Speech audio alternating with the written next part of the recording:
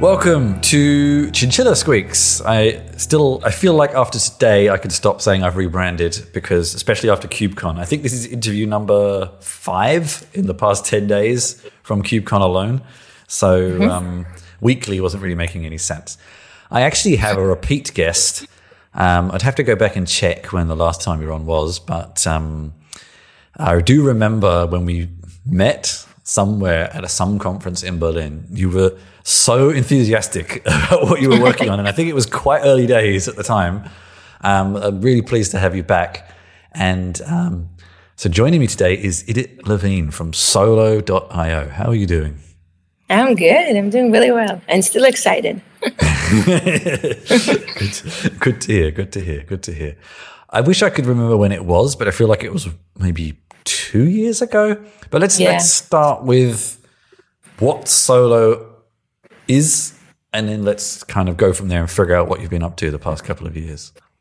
Yeah, for sure. So, I mean, Solo in the nutshell is aiming to solve the connectivity problem that the migration from monolithic to microservices encourage. So, when we move from monolithic to microservices, that gave a lot of benefit to a lot of people who actually adopt microservices, though it also creates some challenges, and specifically the challenges around the connectivity. So, 3 main challenges that I recognized back then when I started it. One thing is that how do I expose my application that running in my infrastructure to the outside world? How do I connect 2 applications running in my infrastructure? As well as how am I taking those microservices and compose the application from it? And those 3 problems should have been solved. And we basically were excited about solving it. So we had 2 main products in the company. One of them is API gateway built on top of Envoy, and it's named Glue Edge. And basically, it's going to solve the 2 first problem, which is how do you expose your application to the outside world, as well as how do you connect 2 applications that they're running on your infrastructure as an internal gateway. As I said, it's built on top of Envoy, which means that we are running Envoy in production for the last 4 years. We know it in and out. We customize that and so on. So that's the first product. And the second product is called Glue Mesh. And Glue Mesh basically is trying to solve the 3rd problem, which is how do you compose those applications. And in the nutshell, what Glue Mesh is a management plan for service mesh. Yep. Specifically, it's coming out of the box with Istio to solve the 3rd problem, which is how to compose those managed solution like App Mesh and Open Service Mesh when it will be available for Microsoft. And the idea that it's trying to solve is the fact that there are going to be more than one instance. Yep. So first of all, of service mesh. It doesn't matter if it's the same, right? Like we see customers running, we have anything from 40 clusters to 40 data center and 1,000 clusters and running Istio in each of those clusters. So the question is, how do you manage that? That's number one. How can we help with make it easier to, even if you're only running one cluster and one Istio? So basically it's helping with the day 2 operation, with the management and so on. So take those 2. That's basically solving all the problem and the connectivity. And of course, we have stuff that you need anyway if you're solving it, like developer portal, as well as we extending that platform with a WebAssembly. So basically, we build a way to basically extend those data plan, the envoys, basically with WebAssembly. So that in the next. I did see that as one of the buzzwords that WebAssembly seems to be coming up everywhere, and it seemed to come up a lot at KubeCon this year. For a good reason, I think that it will be everywhere. Okay, yeah. So just to break apart a few things, because you mentioned a lot of different names there, and if you look on the homepage for Solo, you see Service Mesh built on Istio, Envoy Proxy, which are 2 existing open source projects, and then you have Glue, Edge, Mesh, Portal, Extensions, Cloud, etc. So how are the different parts relating to each other? Are your commercial products built on top of Istio and Envoy, or are they complementing them and filling in gaps? Like, what's the relationship between all the different parts? So the way our product is working is that all of them are open source, and we have the core core model. So basically, there is an open source. So there is we have this 1,000 people right now using Glue and Glue Mesh, and basically not paying us a dime, which is totally fine, and we totally appreciate that. But there is also a enterprise component that we're putting on top of it that differentiated it. Mm-hmm. So that's kind of like how the business model is working. So it's core product. It's something like, I don't know, like what Ashley doing, for instance, or Kong or any other companies. So that's that. In terms of the open source itself, so we are adding on top of it, right? And that's basically the idea. So in the gateway case, we're taking Envoy. Envoy is something that you shouldn't manage, like the configuration files should not be written by human. It should be written by machine. So yeah, I mean, it really shouldn't. And therefore, what we have is a control plane, basically, which is Glue. Yeah. That basically what it knows how to do is to look at your environment, look at your secret, get configuration from you, and basically feed the configuration to Envoy every time that something changes. So basically, it's a very simple, it's watching everything. Every time that something changes, it's just creating the snapshot, serving it to Envoy. That's the API gateway. And in Envoy, in the STL part or the service mesh one, it's focusing on problem that the open source is just not solving yet. Okay. If you want right now one STL for one cluster, you probably can take it from upstream. What we're adding on top of it, first of all, if you want something like FIPS compliance, if you want support, right, and making sure, long time support, because the community one is offering only N-1, I think. So we have like N-4 and so on. So that's the first thing. But it's going all the way to, again, it depends where you are on your journey, but it's going all the way to crazy multi-clusters and failover and routing based on localization and so on. So it really depends where you are in the journey. But it's all stuff that we are adding on top of it, including WASM extension and so on. It's something that we add on top of it.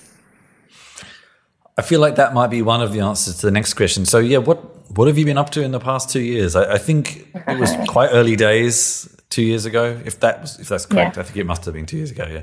Yeah. What have you been? I remember you actually showing me a demo. I think of Glue. I think. Yeah, back then. I think you were the only person who actually showed me a demo, which was kind of nice. Yeah. And what's been happening? Yeah, since? Like demo. Yeah, I mean, what are we doing? So basically, Solar is very unique in the way we're working, which is we're working really, really closely with our customers. So we have very, very close relationship with them. To be honest, when we talked 2 years ago, I started Glue. It sounds like a very, very good idea, but it's not even close to where it is right now. In the point of how better it is right now. And why it's better? It's better because of customers, right? Okay, so basically what we did, we sell it to a very, very big organization. And suddenly they tell us, yes, but we need this and we need that and we need that, right? And we basically were working very hard to build them everything that they need. And in my opinion, by far, it's the best API gateway that exists today. Based on top of Envoy, the architecture is very clean. It always was clean, from the get-go. We didn't re-architect or something. And so on. So there is a lot of differentiator that we're doing there. There are a lot of Envoy filter that we wrote. So we have WAF, we have, transformation, we have SOAP filter for Envoy and so on. So there is that stuff that makes very, very better. Mm-hmm. So in the nutshell, Glue Edge today is a very solid product. I mean, I'm sure you guys are using it because you don't even know, but trust me, you are, because there's so much customer right now that using it that, you're probably using it by without knowing. So that in terms of Glue Edge. Glue Mesh is basically took over the service mesh, and again, just pushing the boundary. That's basically what we're doing, bringing more stuff. So the stuff that we have in our product is just not exist in the market somewhere else. And the stuff that we're going to announce soon will be even something for sure that no one has, which is really, really exciting. But stuff like, for instance, leading the WebAssembly ecosystem on Envoy and create a Docker-like experience to extend that to our product, working a lot with the customer, hearing what they need and build it. So yeah, I mean, in the nutshell, we were just busy of making a robust product and working with our open source and closed source and enterprise community to basically just, build a very good product. And as I said, we're pushing, so you will see what's coming for us for like a month or two, and I think that will be pretty exciting. Actually, I was interested in hearing a bit more about the portal. Is that also open source, or is that something you are adding as a commercial? No, that's specifically we kept the commercial. Yeah, that would make sense. So the thing, yeah. So I mean, the stuff that, as I said, we talked about Glue in itself, and that's true also for Istio. In the nutshell, what we're doing, there is an open source project that a lot of people are using right now in production, but there is also some component that we're putting on top of it. For instance, example besides our special filter, for instance, something like federation. As I said, there is a lot of cluster. How do you manage now a suite of glues everywhere? Suite of glues. Yeah, and how do you communicate and how do you fail over between them and so on? Yeah. So that's that one thing. And the other thing is that what we heard from our customers is that we had a lot of customers that came and said, listen, we really, really like that, though we are using Apogee or we are using Kong. Yeah, and this is a legacy API gateway. And we really wanted to go with you, though there is some stuff that you're missing. And the main point that you're missing is developer portal, right? And we are using it. This is the way we are using, our developer onboarding. So we listen. And it's not open source, but it's built exactly like all our tool is being in the point that it's all CRD based, eventually consistent, cloud native, the way you will want to write it. And we, again, even there, we are constantly thinking about our customer, but we're also thinking about ourselves. And I'm thinking all the time, like, am I want to run this API gateway in my right? This is the reason we started with Glue. I said, I don't want to run Nginx in my infrastructure. I don't want to run this monolithic crazy stuff. Yeah. So what I did instead of it, with the developer portal, for instance, most the work that we're doing, we're writing it in either C++ for Envoy, or we're writing it in Go lang. Yep. Yep. And the way our communication between the Go component is basically gRPC. Yep. So we said, how are we going to use developer portal? We're not using Open API. We're not using Swagger. So what are we going to do? So therefore, we implemented those to there as well. So basically, we are the only one who's supporting gRPC, and we are the only UI for gRPC. And there was a lot of people that, basically coming just because of it. And you will see again what we're going to announce soon. I think it will be even more kind of like, so. You can't tell me what you're going to announce soon. This is not fair. Yeah. No, real soon. So we're working on it very hardly. Okay. And let's dig into the extensions part, because I think that's probably one of the bits where you've been working on it the most. And which one? Sorry. The extension. So I guess the WebAssembly part, the most interesting part. So like, let's go back a step first. It's like, what is that? What do you think that's going to be useful for? What do people are going to use it for? So, let's go kind of like back to WebAssembly, what it is in general. WebAssembly is a technology that people write for. Actually, there was a Mozilla project that the idea was, how can we run an extension in the browser that will be faster, right? We want better performance. JavaScript is not going to cut it. Can we do something else? There were a few feature that they need or use cases that they needed to fill in order to be able to do something like that, which is one, for instance, run everywhere, because you have a browser everywhere. Feature like it have to be secure, because you don't want that this custom code is going to take all your browser right down and so on. So what we did is that was very, very successful. But now if we're going to talk about what we're doing, so we are using Envoy. One of the beautiful things about Envoy is the fact that you can extend it. And the way it's built, it's basically what we call a filter chain. So when the request is coming, it's going to a chain of filter that there is code there. So one of them is an external auth filter, and one of them will be a rate limiting filter, and eventually it will be a route filter. But in the nutshell, it's going there. And the beautiful about Envoy is that you can put your own custom filter. And that's what we did. Okay. So we have a SOAP filter. That's how we did it. We have a WAF filter, Web Application Firewall. That's how we did it. Transformation, same thing. In order to do this, you need to write the code in C++ async, which means that you can't really leverage a lot of those libraries that exist. So you need to rewrite everything, which is really, really a lot of work. And then you need to recompile Envoy. And recompile Envoy is never one Wow, thing to okay. do. You need to build, you need to build, to use Bazel, which is a complex tool and so on. Yeah. So we're doing it. This is what we're doing. This is what we know how to do for the last 4 years, though. We felt that in some of our customers basically come to us and said to us, listen, we have this like security system or something, and we wanted to write our own filter, or we want you to write for us different filters that are very, very specific for that customers. If it's very specific to that customer, it shouldn't go to our product. So now the question is, who owning those? And the idea is can we come with a way that customer will be able to own their own customer code, will be able to extend this very, very amazing data plan, right, called Envoy, and basically will be able to own it by themselves. So they will be able to write it and basically maintain it by themselves. And WebAssembly was kind of like a very interesting technology to do this, because in the nutshells, as I said, it's almost writing natively, almost native code. So the performance is not going to be that bad. Of course, it depends how much filter we will put, but in the nutshells, the performance is pretty good. And then it's secure because it's running in its own sandbox, so that's fine. And can run you can write it in every language, so that's giving very powerful tool to our customers. And it's more important, dynamically loaded, which means that you don't need to compile Envoy. So we took this and we said, that's very interesting. We worked together with Google and basically brought it to Envoy.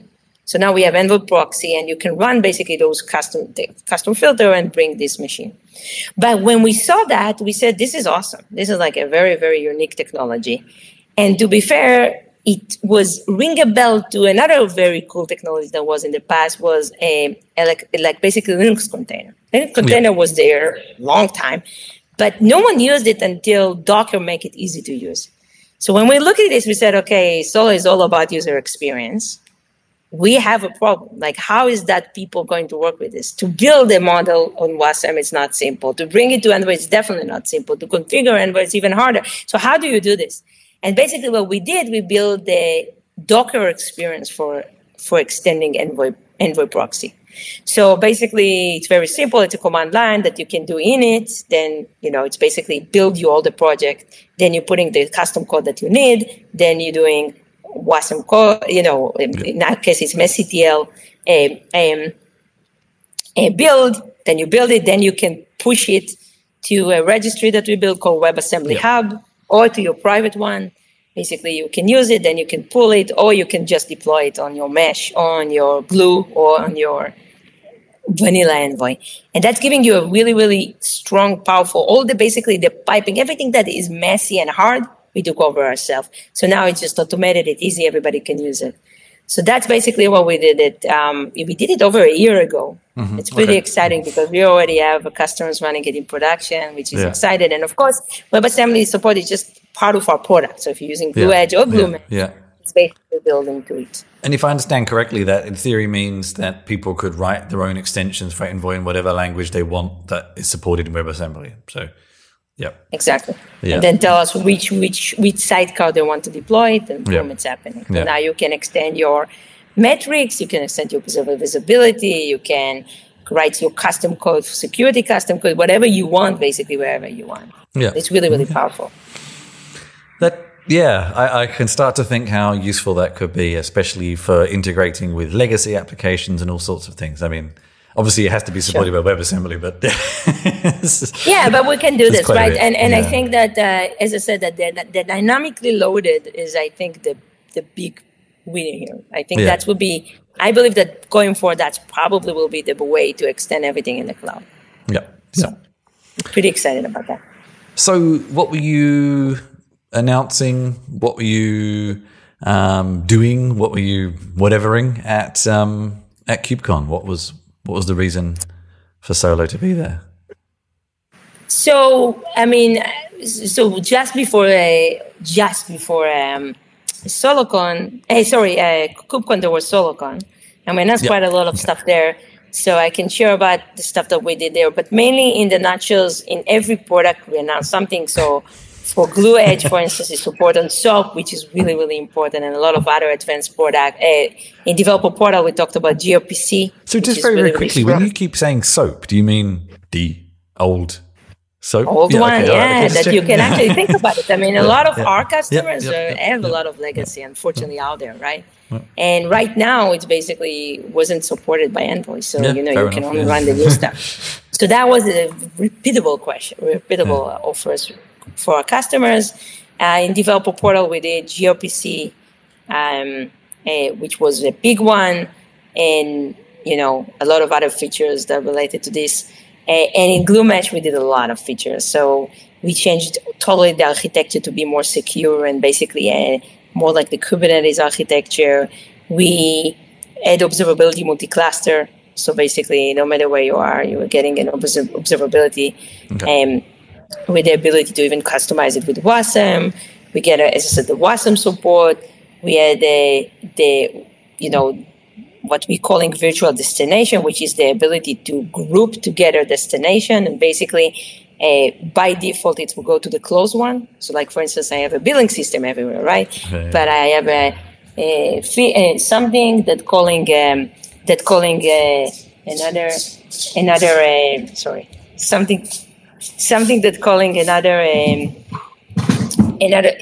service. So we want to do it to the closed one, but if that's not there, we want to go and kind of go to the longer, right, until I will find one that works. So kind of like a failover component. And more. I mean, there's quite a lot of feature that we work, again, most of them closely with our customers. So, and that was the entire... Was Solarcon mostly customers, or is there much of a community behind the open source projects where it's not necessarily customers, but people who are just working on it? A lot. And things like that? Yeah. Okay. Yeah, a lot. I mean, there is I think we have over close to 4,000 people in the Slack community. Okay. And there's a lot of people actually using it in production right now, and probably a lot of them that like big organization.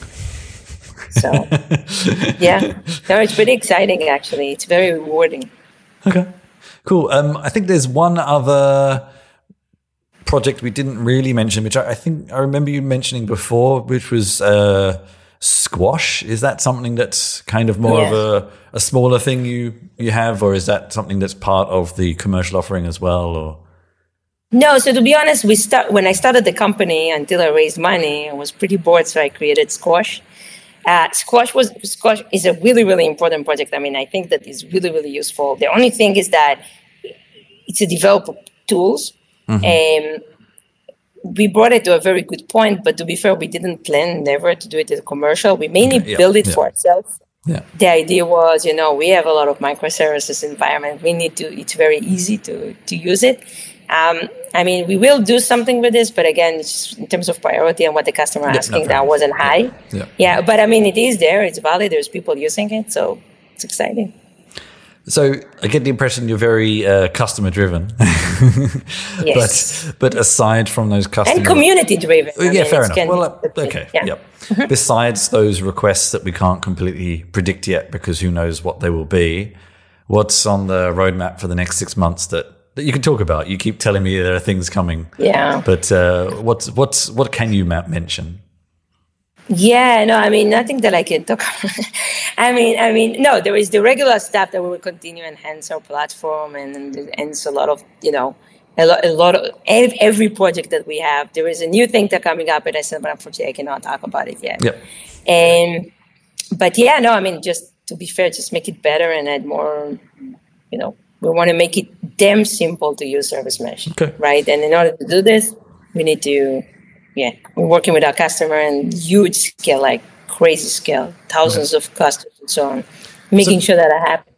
Just for the individual developer, which is kind of a large part of the audience of the show, who's, maybe they work for a large company, but just is interested in just experimenting and seeing what Solo can do for them in the first place. You have a lot of moving parts. Like, where do you think someone just thinks, that sounds interesting, I want to try this? Where should they start? Yes, I mean, when we see a lot of our customers starting with the edge, which is basically API gateway, if you need any ingress API gateway, I will argue, and I will gladly argue that that's the best one that exists in the market. So go use it and try it, and it's for free. It's open source, so why not? There's tons of community behind it. A lot of people working on this, so I would recommend join the Slack and get help. I would say that if Service Mesh is what you're interested in, again, Glue Mesh is a really good point to start with it. And yeah, one more thing that we actually did announce, and I forgot to say that I think is relatively important, is that, we're working with API Gateway for a long time now. Yeah. And Envoy specifically. And we build a lot of stuff to Envoy that is existing Glue Edge, but is not existing STO. Mm-hmm. One of the things that we basically announced is that we're basically taking all that functionality and bringing it to STO. Mm-hmm. So basically giving you the ability to have, everything that we described that is unique for us, basically on the regular ingress STO. So basically, okay. I don't know, ingress plus call it. Yeah. So that's another thing that is going to work. So if you're working with STO, which I'm assuming a lot of people are, seemingly so. Probably, yeah. It will be really, really, I think, comfortable for you to use this API. I did interview the Linkerd people a couple of weeks ago. They're definitely not, but